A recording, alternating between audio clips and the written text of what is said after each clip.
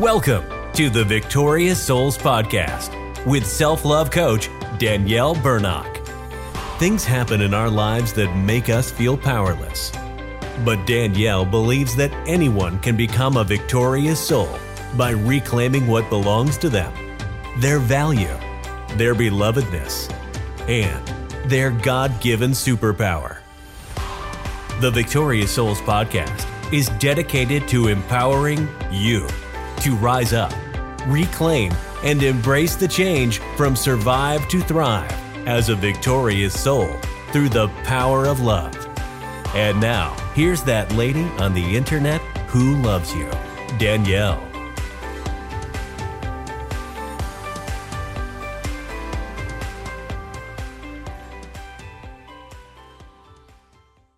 Welcome to the Victorious Souls Podcast with me, your host, Danielle Burnock, that lady on the internet who loves you. From DanielleBurnock.com, love yourself from survive to thrive, connecting you to the love that heals. Today, I have with me Katrina Robertson. She is a financial advisor who served on a jury where things got messy.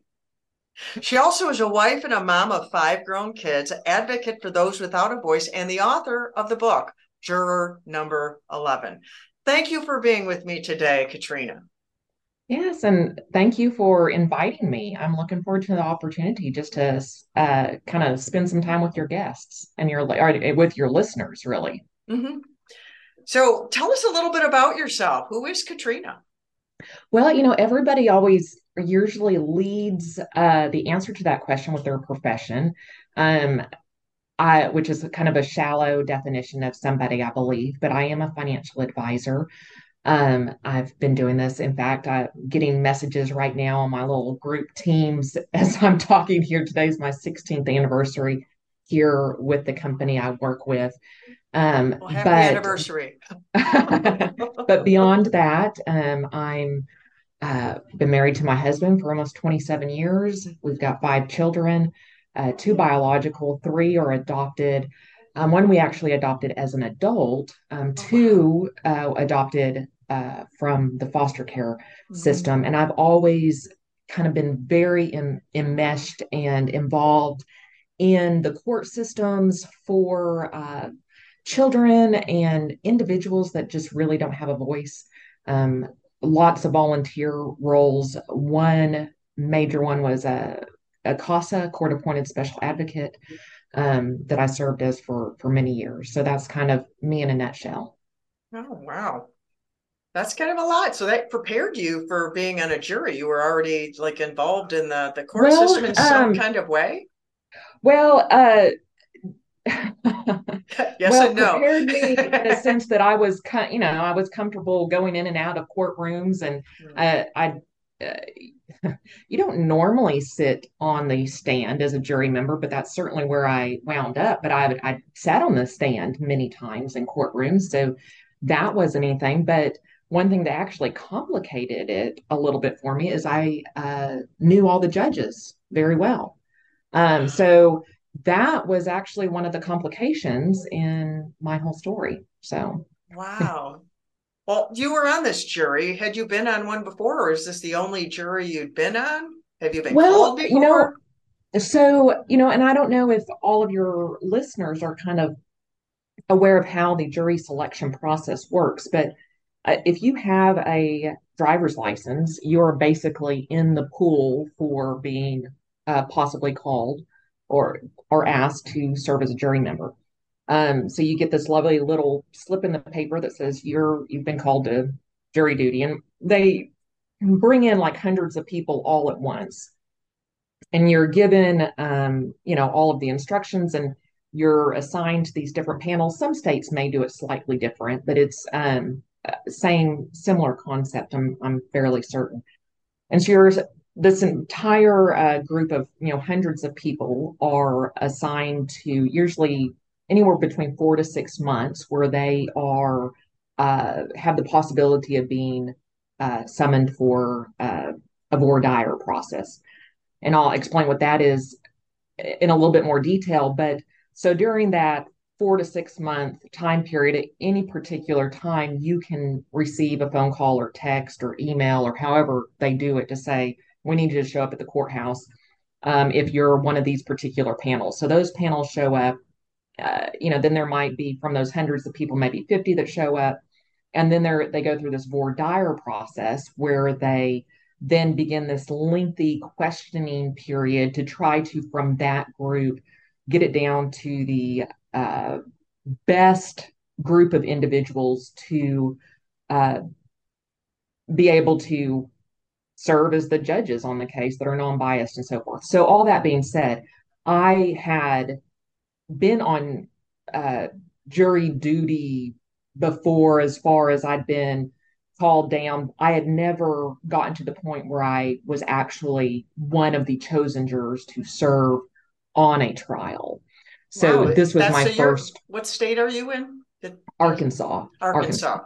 Yeah, they do Yes. that different in Michigan. We don't have like a period of time. I've been summoned for jury duty a few times, and I had to go down a particular day and spent the whole day there, and either I got chosen or I didn't. Okay. Okay. So Yeah. that See, was much so simpler. Yours is much more yeah. So yeah, involved. you're actually kind of have that possibility for that 4 to 6 month period where you could be called in. So actually, in this particular, uh, you know, I think it was a 5 month period. I was called 3 times, to come down to the courthouse, but I was only selected, to serve one of those 3 times. Yeah. Well, tell us about this experience. You served on this jury. What kind of a trial was it? And share with us your experience because it got messy. It did. It did. So it was a murder in the first degree, whereas was the charges. And it was a 60-year-old woman, piano teacher, never been in trouble before, had shot and killed her husband. Wow. Her uh, defense was self-defense. We were told, up front that it would most likely be a 4 to 5 day trial.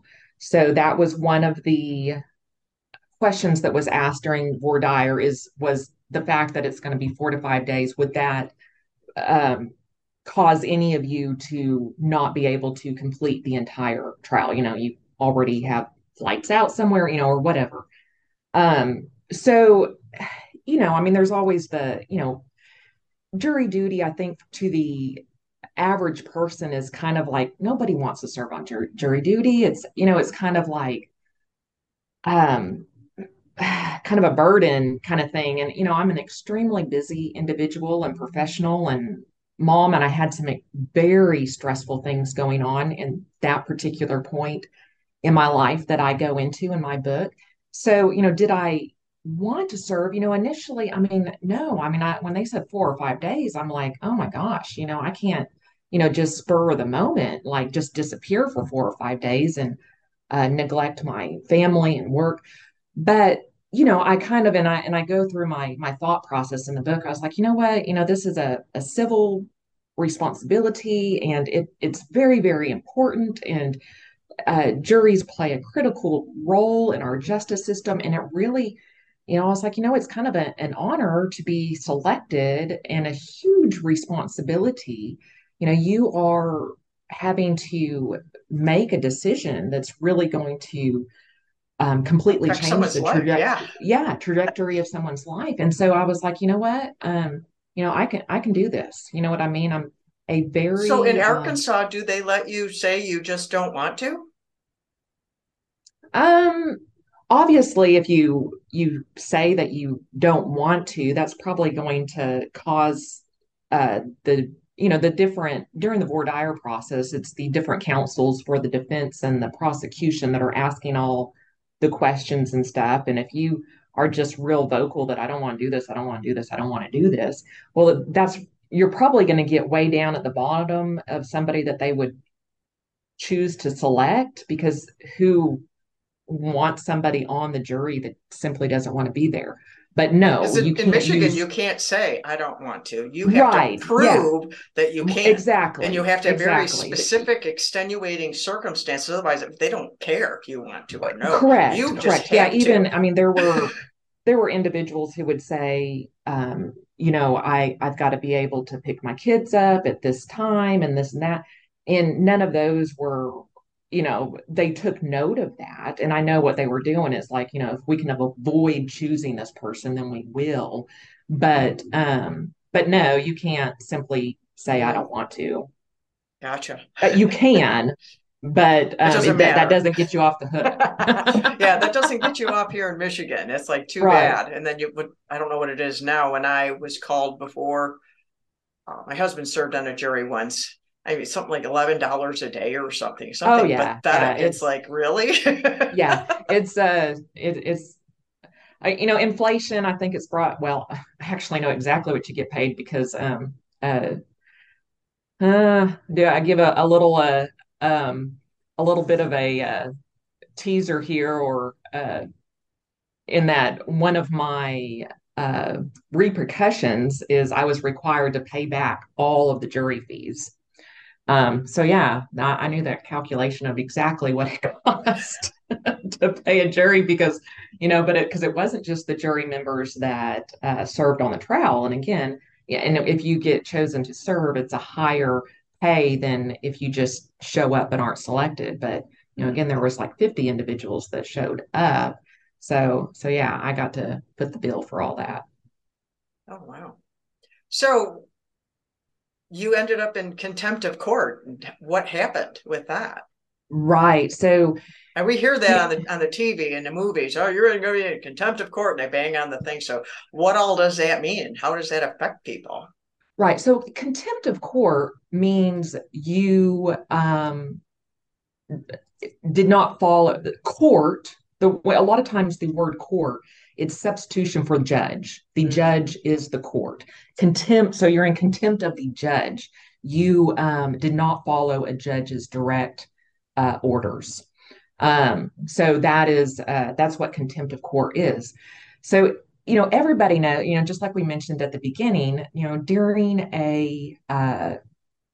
a trial, if you're on the jury, you're not allowed to talk about it, even amongst the jury members. Like when you're in the jury room and stuff, you can't talk about it. You can't talk about the case, anything about the case. They drill into you. Don't talk about the case out. Because we weren't completely sequestered until Mm-hmm. it got to deliberation. We went home at night. Don't talk about the case, and they say don't research the case.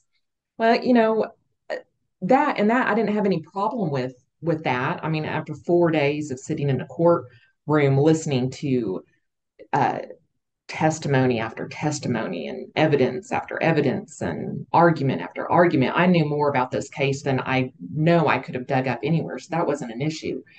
But let me kind of back up. If you're familiar with how trials work, um, how they work is prosecution gets the first go at like opening statements.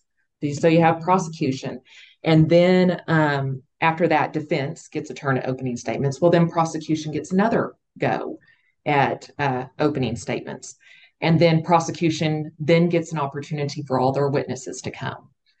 In this particular case, there were four prosecutors, four state attorneys, and only one defense attorney. So I immediately, right there at the beginning, was like, gosh, this seems like not equally uh, fair. Like, why Mm-hmm. does the state get four separate attorneys to take on different aspects of the case and all that? And defense only gets one. And then why does and then so the prosecution, they had 17 witnesses. So 17 witnesses of basically arguing or saying the same thing over and over and over. She shot and killed her husband. That was never up for debate to begin with.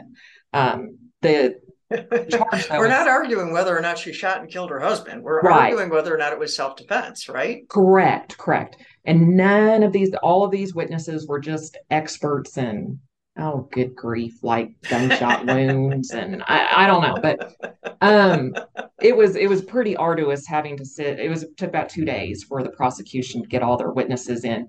And there was lots of emotional manipulation going on. Things like they keep a blown up picture of the victim's autopsy body while they made arguments. And it's like, is that necessary? You know what I mean? Like, uh, they're just trying to play on your emotions. So then after 2 days of prosecution witnesses, the defense gets their turn. They had 14 witnesses. The state objected to all but two of them, and it was all sustained. So almost none of the defense witnesses were allowed to speak. Why were they disallowed?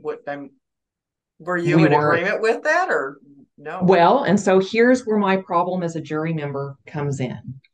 We are tasked with the responsibility of being a judge in a case. We are not allowed to ask questions. We are not allowed to discuss.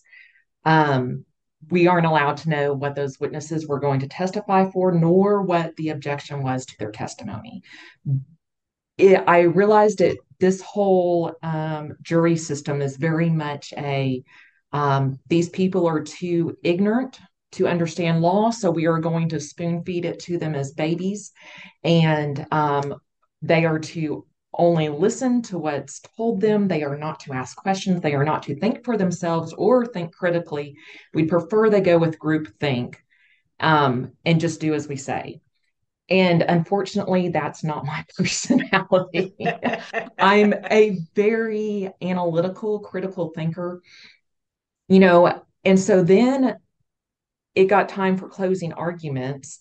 And again, it's the same thing. Prosecution goes, defense gets a chance, and then prosecution gets to wrap it all up. So it just seemed very, That seems um, opposite of the well, and foundation of our so judicial system. Like they say, innocent till proven guilty. correct.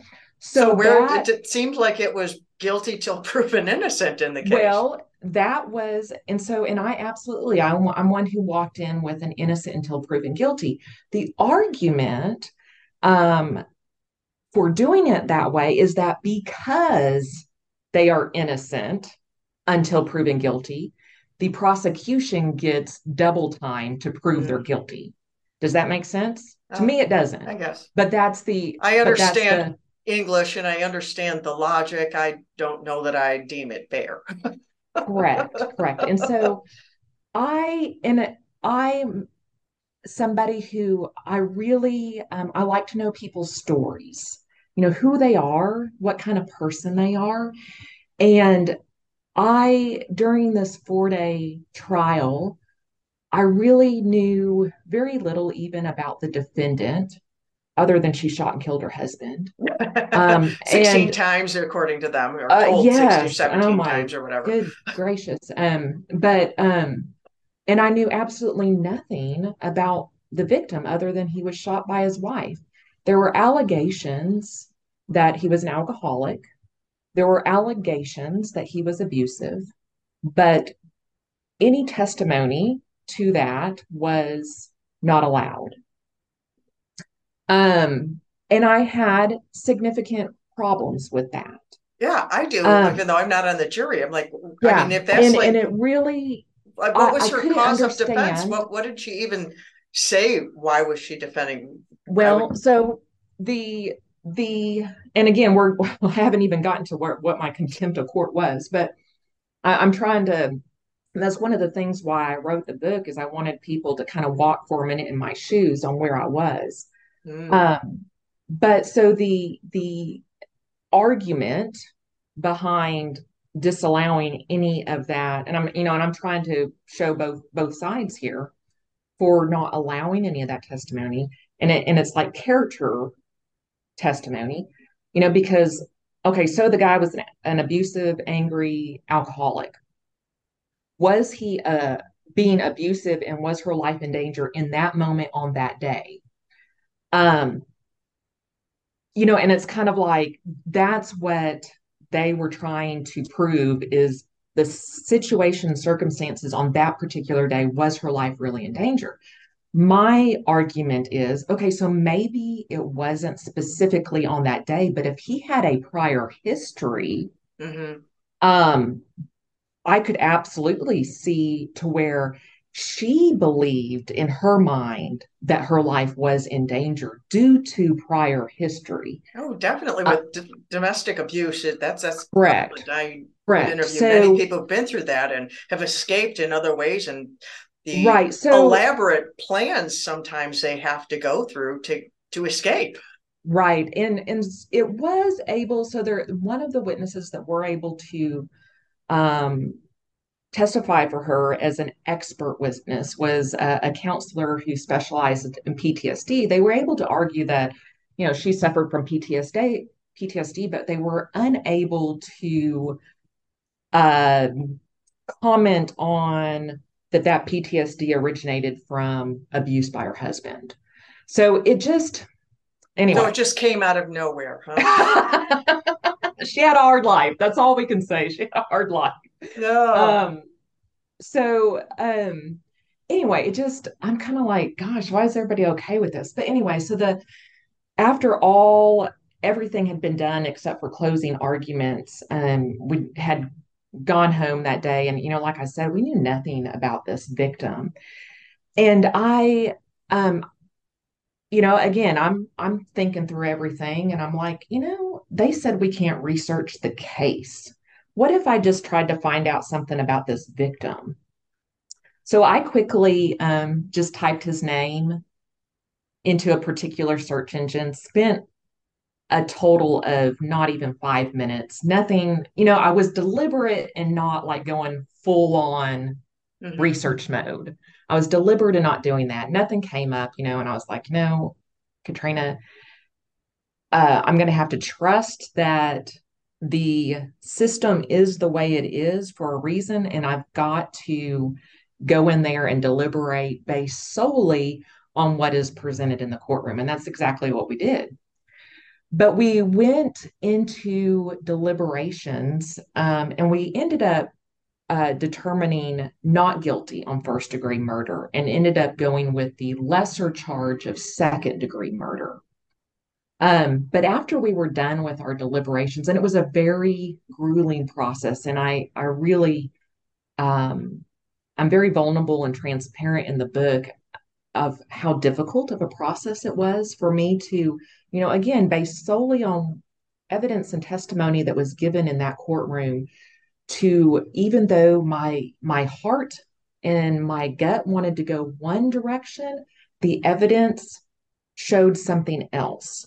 And to get to a place where I had to utter the word guilty on another human being, it really kind of wrecked me. It was really, and I was very vulnerable in the jury room, and I'm very vulnerable and transparent in the book.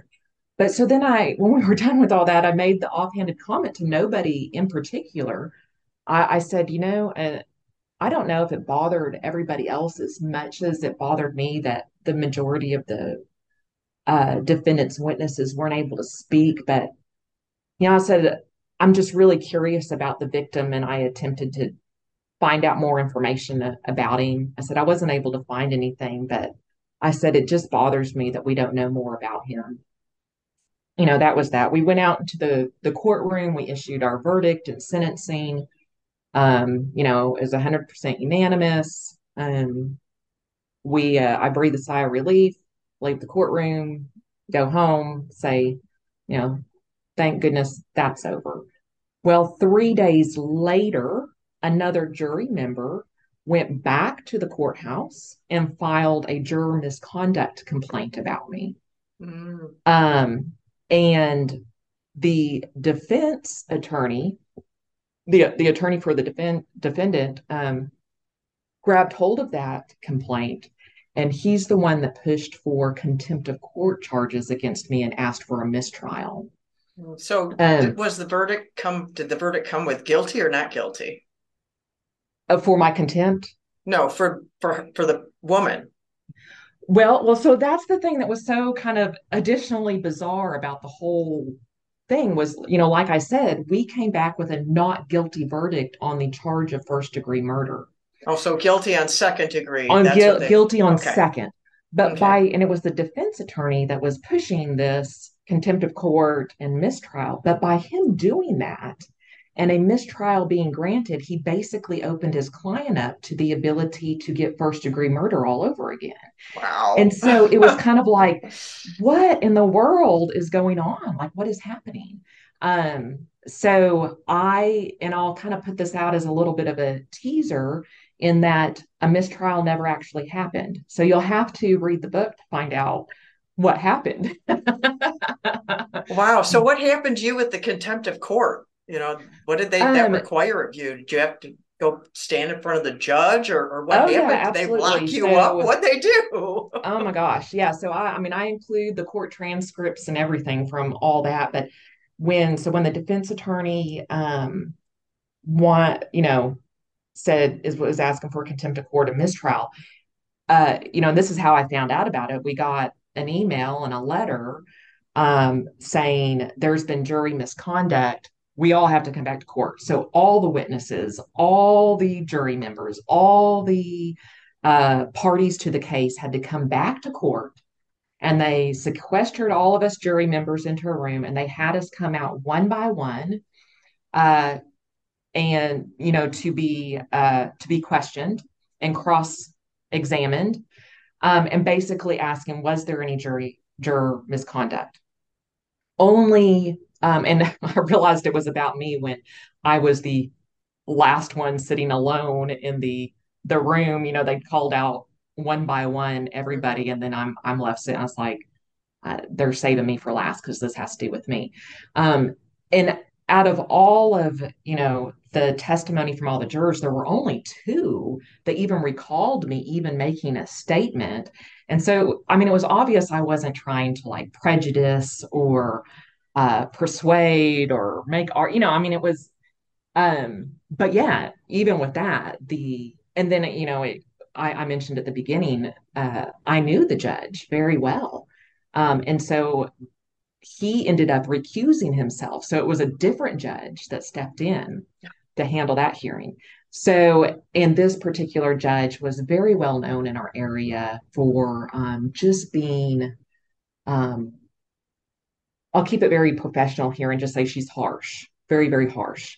Um, you can read the court transcripts and draw your own conclusion. But so she did in that hearing, and it leaves lots of unanswered questions as far as how everything played out. And it's like you can really tell there's a lot of power plays going on, and there's a lot of political games being played.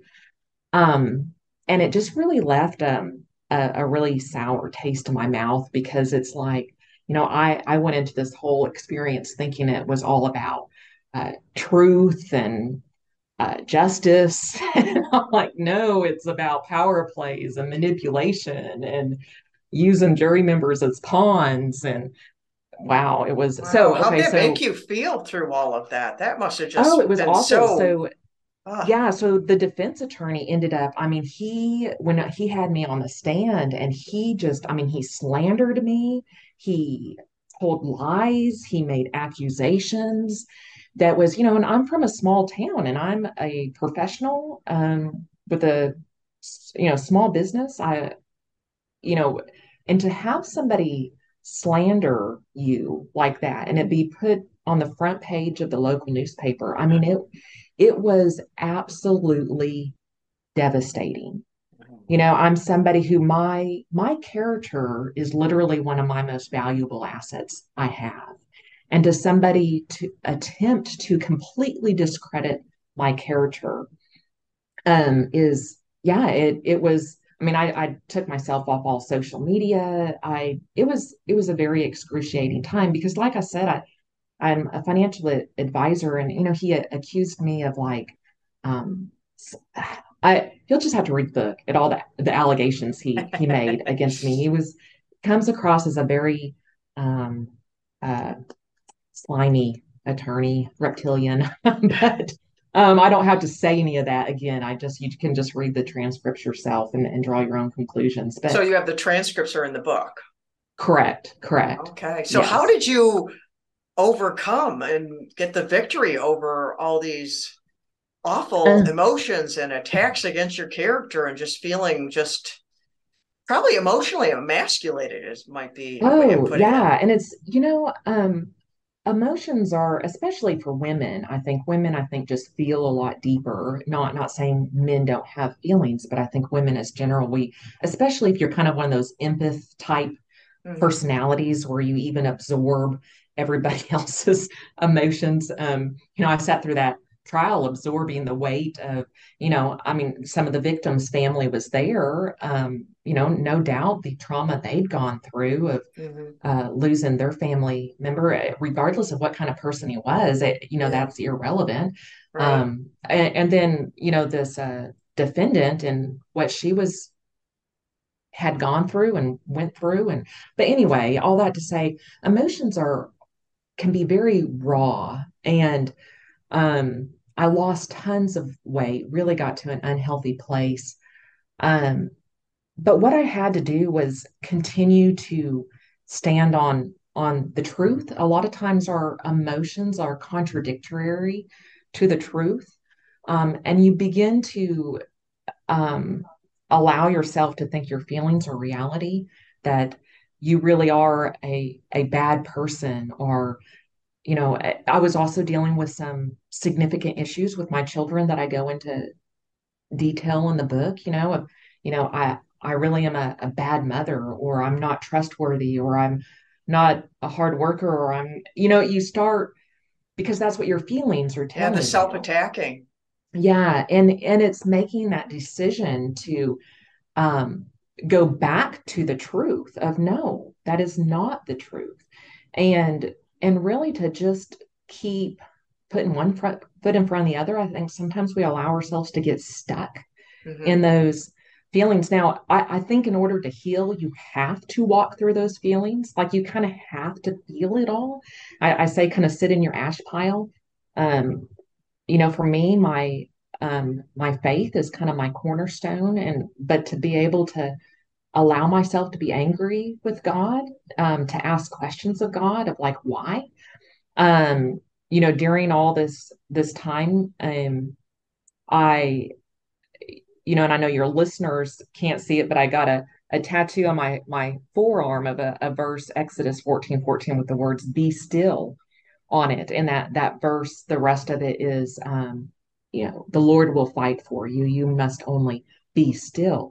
And I Hmm. remember, sitting, and it was a fresh tattoo as I sat in there, and the judge declared me in contempt of court. And the tattoo was still raised as it was new, and I kind of rubbing my hands over that, and Yeah. sobbing and saying, God, I thought you were going to fight for me.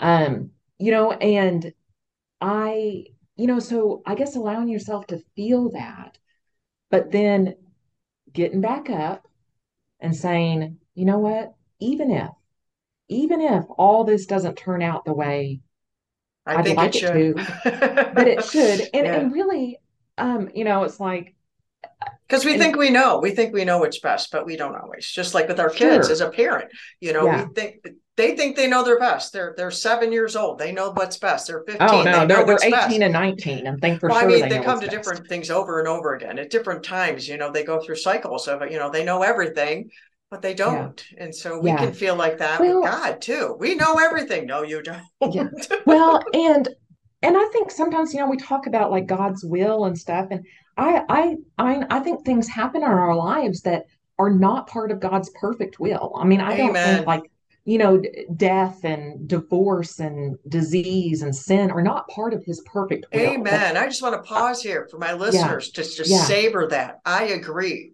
There are yeah. things that happen in the earth all over the place that are not God's will. Just because it happened doesn't mean Mhm. it was God's will.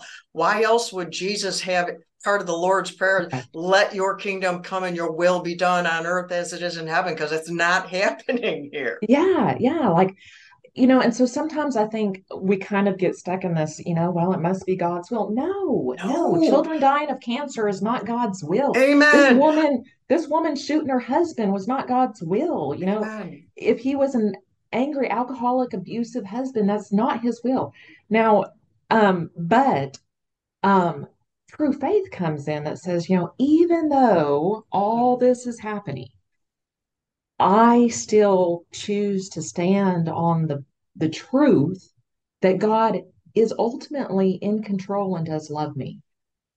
So that's where that, you hear people say that phrase, God never gives you more than you can handle. And Uh-uh. they say it like they're quoting some sort of scripture straight out of the Bible. And I'm like, can you point that out? Because I really think like Job would take offense to that. Hmm. I think Paul Well, would take everything offense that to that. happens to people isn't something God gave them anyways. Right, Trauma by right. virtue of what it is something that we can't Mhm. handle. Right. And I even look at, the story of Job, and those things that happened in his life were things that God absolutely allowed to happen. But Job, if you read it, he does not take it as a with joy. He's No, and very God didn't dish angry. it out either.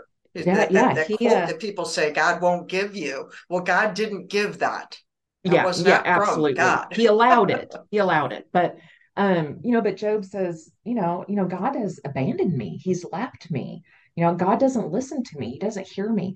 And so, you know, and God was okay with Job being angry about it. And so I think sometimes, like I said, I'm a very vulnerable, transparent person, and I've had people all throughout the years, I've always been that way on my social media, like with my stories of the hard with my adopted kids and working with other kids that have been through significant trauma. And I've had people over there saying, you need to write a book, you need to write a book. And I think it's because I've never been afraid to voice those hard emotions, and people are attracted to that. Mhm. Um, because a lot of people, if they're a Christian, they feel like, well, if I'm a good Christian, I should always, be joyful and thankful and appreciative. And I'm like, eh, Read the I don't Psalms. know. The Psalms, exactly, Lamentations, to lament, to kind of Yeah. like grieve, and we don't allow ourselves to do that.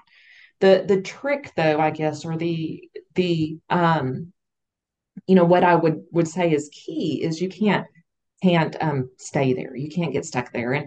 And again, tattoos obviously became my therapy during this time. And some people have convictions or strong opinions about that. And I'm like, that's fine. You can do you. But at the day after, when it was all said and done, when I finally had my final personal hearing for the contempt, I went and got a tattoo. And again, your listeners can't see it, but if they look me up, you'll see it. But it's of a phoenix, Mhm. because the phoenix is the symbol of kind of rising from the ashes. Amen. And then you'll notice on the cover of my book, I'm wearing a purple dress, which is actually, well, I obviously wear purple a lot, and that is the dress I wore to my hearing. And my phoenix here has a lot of purple. And if you read the story, you find out there's a reason for that. There's significance in it. When I was in just kind of in these depths of just sackcloth and ashes, if you want to go there. And a friend, um, I was like, I don't even, what do you wear to a hearing, and she sent me a picture of that purple dress, and she said, Katrina, wear purple. It's the symbol of royalty, and you're a child of the king. So put it on and claim it. Um, and so that just became, my thing. So I just, you know, and so that's my kind of advice I just leave people with is my my story is unique. There's not too many people have sat on jury duty and it turned into this big huge quagmire of a mess and wind up facing I looked at the possibility of jail time. Um, in fact, my attorney told me up to a year, which you want to talk about the air being sucked out of the room. Yeah. But so not everybody's been through that particular thing, but we all have significant trials we go through, huge Hmm. storms in our lives. Everybody has a story of something where they felt like the earth opened up and swallowed them, Yeah. or maybe you wanted the earth to open up and swallow you. I don't know, but and so it's just don't forget to rise. Curl up and cry if you need to, but stand back up. Yeah. Um, so, and that's why kind of the subtitle of the book is uh, a memoir of the broken justice system and rising. from the trials of life. Rising from the trials of life. Yeah, because you go into more than the jury situation in your book. You share about your kids because you've been through a lot of things with them Yes, yeah, also. some pretty tough stuff with my kids, and and kind of I went into the foster care and adopt journey with a very kind of sunshine and rainbows perception of, you just give these children, um, love and boundaries and guidance and a family and a support system. And love is going to, cover all their trauma and make them successful individuals. And uh, it was having to face the harsh reality that unfortunately love does not fix all wounds. Um, because just like us as children of God, um, we have a choice to make in this exchange as well. We have to choose to accept his love and grace and forgiveness. Mm-hmm. um, we have to make some of those choices. God, I did everything I could for Mm-hmm. these children, you see. But there comes a point where now it's their turn to Mm-hmm. take everything that they've been given. Yeah. Um, and it really gave me a lot more insight into God's love. I mean, like, how dare us say that God doesn't love us and hasn't done enough for us? In the same way of when I look at um, what all I gave for my children, and now none of them have ever said, that they've never accused me of that. But I felt like they have, just because they've not taken hold of anything and used it to help overcome their trauma. I mean, does that make sense? You know what I mean? I definitely go into that in the book, that Well, it's like they um have to take ownership. It's not so right, much that love right, failed because God is love, but Jesus died to bear our sins. But if we don't take it, yeah, if we reject that, so we right, have to take ownership of it correct, as well. It's like correct. love is not magical. It's like, Well, but we we want to just like believe that. it is Yeah, sometimes. but it is powerful. It's It can powerful, do it absolutely. can do the healing that you You had know, believed that, but it takes two. It correct, it takes two. does. And and that's kind of again, kind of one of my things that I like to leave people with is, you can pour everything you have into somebody, love somebody with everything that you have, and they can choose to walk away from it. Don't stop loving people. you Amen. know and that's there's, it's kind of like that Martina McBride song. You can pour everything into your heart and soul into, whether it's like a business or a project, and it all fall apart. Keep building and creating anyway. Mm. um you can be Sounds a married to little bit some. like that Mother Teresa quote she has one. I don't remember the whole thing, but it's like people will be ugly, love them anyways. People Right, will do right, I this, think. love them anyways. People will do Right, this, love them anyways. yeah, Maya Angelou has one as well that's similar, that and love looks different in, like right now with one of my children. The love is creating some boundaries. Mm-hmm. That boundaries, absolutely, in an attempt to try to um get them on the Foster right taking path. ownership. Yeah, to Right. take for them to take So ownership. You have to say, this is your yard over here. This is your yard. See the exactly. fences? And they're like, Yeah. no, but I like that yard over there. No, this Yeah. is your yard. Right. And you try to say, well, that yard over there, you're going to get electrocuted if you go in there. I don't believe you. And well, you're going to have to learn the hard Oh, way, I that's such guess. a I don't good know, but example right there. It's like, and that's where faith and taking ownership has to come in. And we have to, it's a personal thing. We have to do it for ourselves. We can't choose for other people. yeah. But it's just, you have to, so it's like, I I've had somebody asked, who has been like an inspiration to me, and I couldn't really think of any one person, but really it's anybody who has gone through. I love reading memoirs myself, and almost 9 times out of 10, memoirs are written because somebody's overcome something. Mm-hmm. But it's those people that have, had something destroyed or taken away from them or whatever it is, but they chose to not stay bitter or angry or stop loving people or whatever. It's no, it's they kept doing whatever it is that caused them to get hurt. Now I'm not going to be serving on jury duty again, but Been there, done that, got the right. t-shirt. So Oh yeah, I can appreciate that. Yeah, memoirs are about people overcoming. I have right. one too. So that's what drove you to or led you to write your book, was to Well, help people overcome in their own lives as well? Well, that seems to be the response that I've gotten from it. I've really, had extremely, I was kind of surprised at the response I've received of the people who have said, how much of an encouragement it's been to them, which I'm like, no, but really, like I had mentioned, I've had people over the years saying you should write a book, you should write a book, and kind of like, not really interested, don't have time for that. Well, then when the whole trial thing happened, I was like, okay, fine, I'll write a book. So that's um, and part of it was, I think telling our stories is important.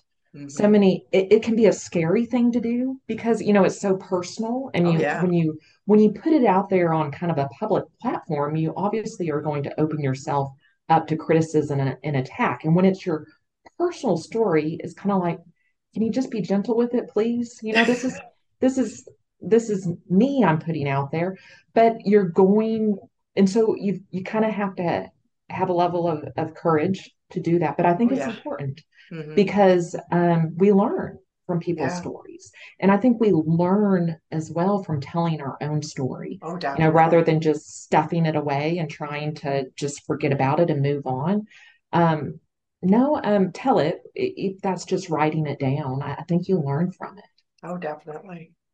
Definitely. I shared at a writers conference once, and I Uh-huh. spoke on how writing a book will change your life, the writer's life.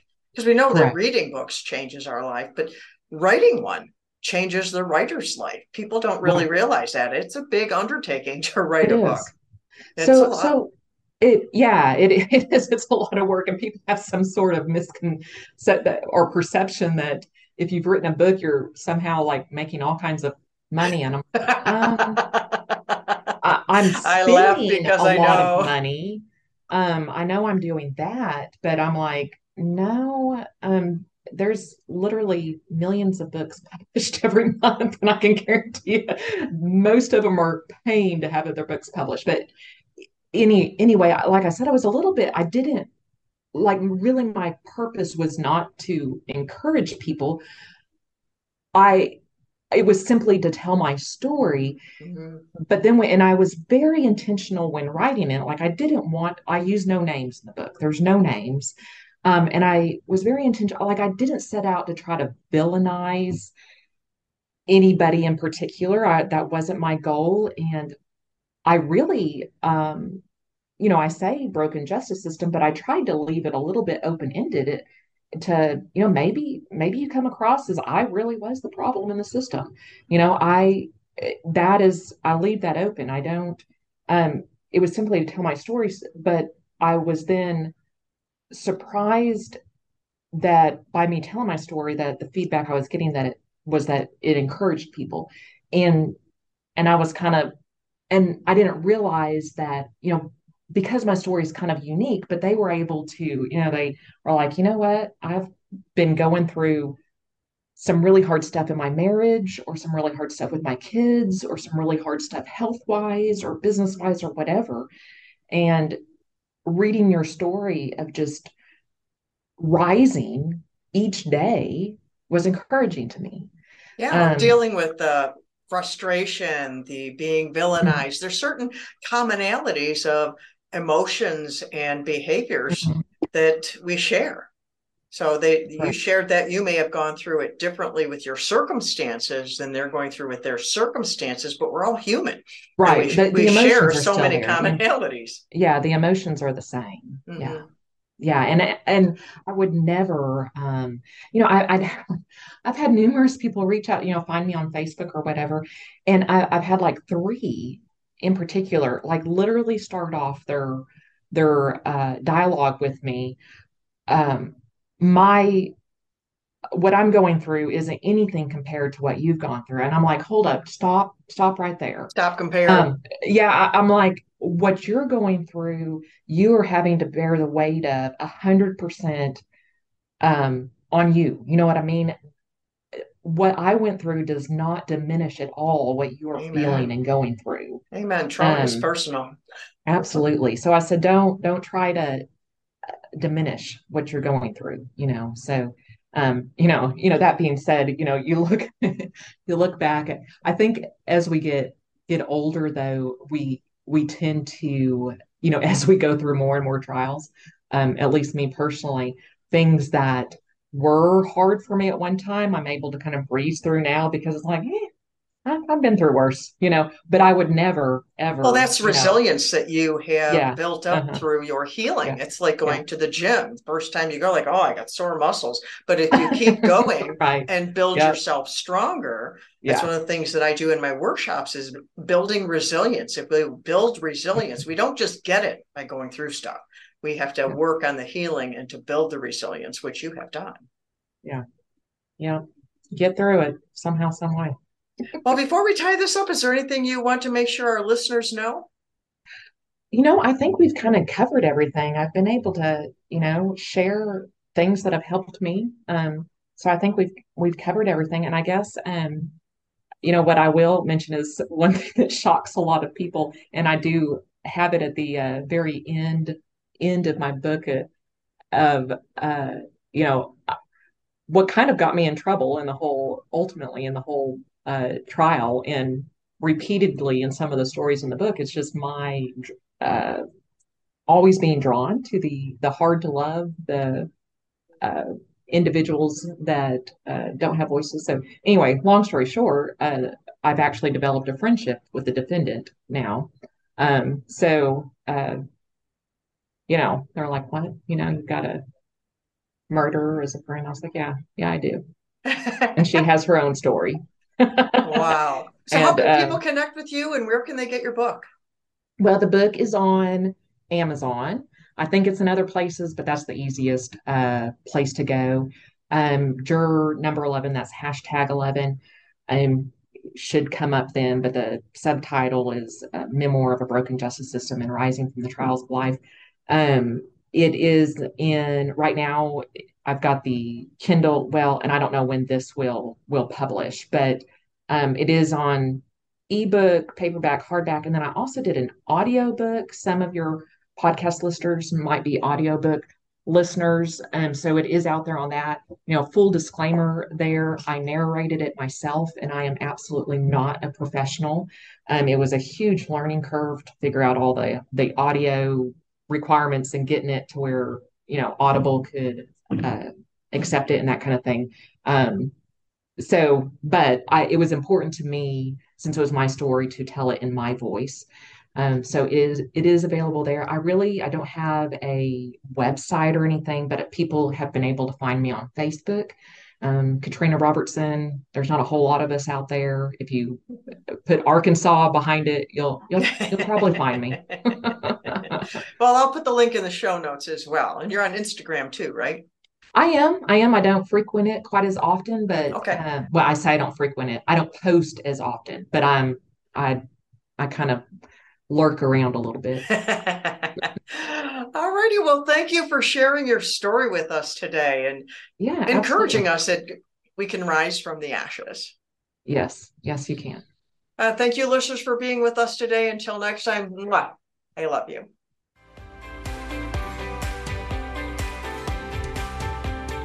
Thank you so much for listening to the Victorious Souls Podcast. You matter and you are loved. We'd love to connect with you further, so please visit us at danielleburnock.com. and grab a copy of Danielle's free audiobook. And remember, only you can change your life. No one can do it for you.